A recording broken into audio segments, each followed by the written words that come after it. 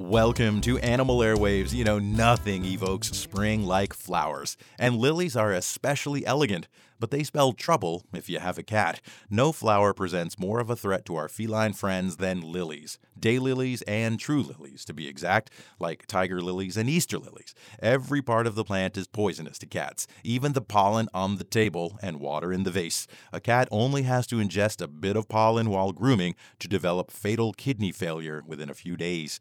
Early signs of lily poisoning include drooling, vomiting, and loss of appetite. Prompt intensive care within 12 hours or so can improve a cat's chances of surviving lily toxicity. But if a cat's part of your family, don't think twice. Keep lilies out of your house altogether. Animal Airwaves is brought to you by the UF Veterinary Hospitals, embracing the value of preventive pet care. Feed daily, check up yearly, and love forever. Visit us at animalairwaves.com.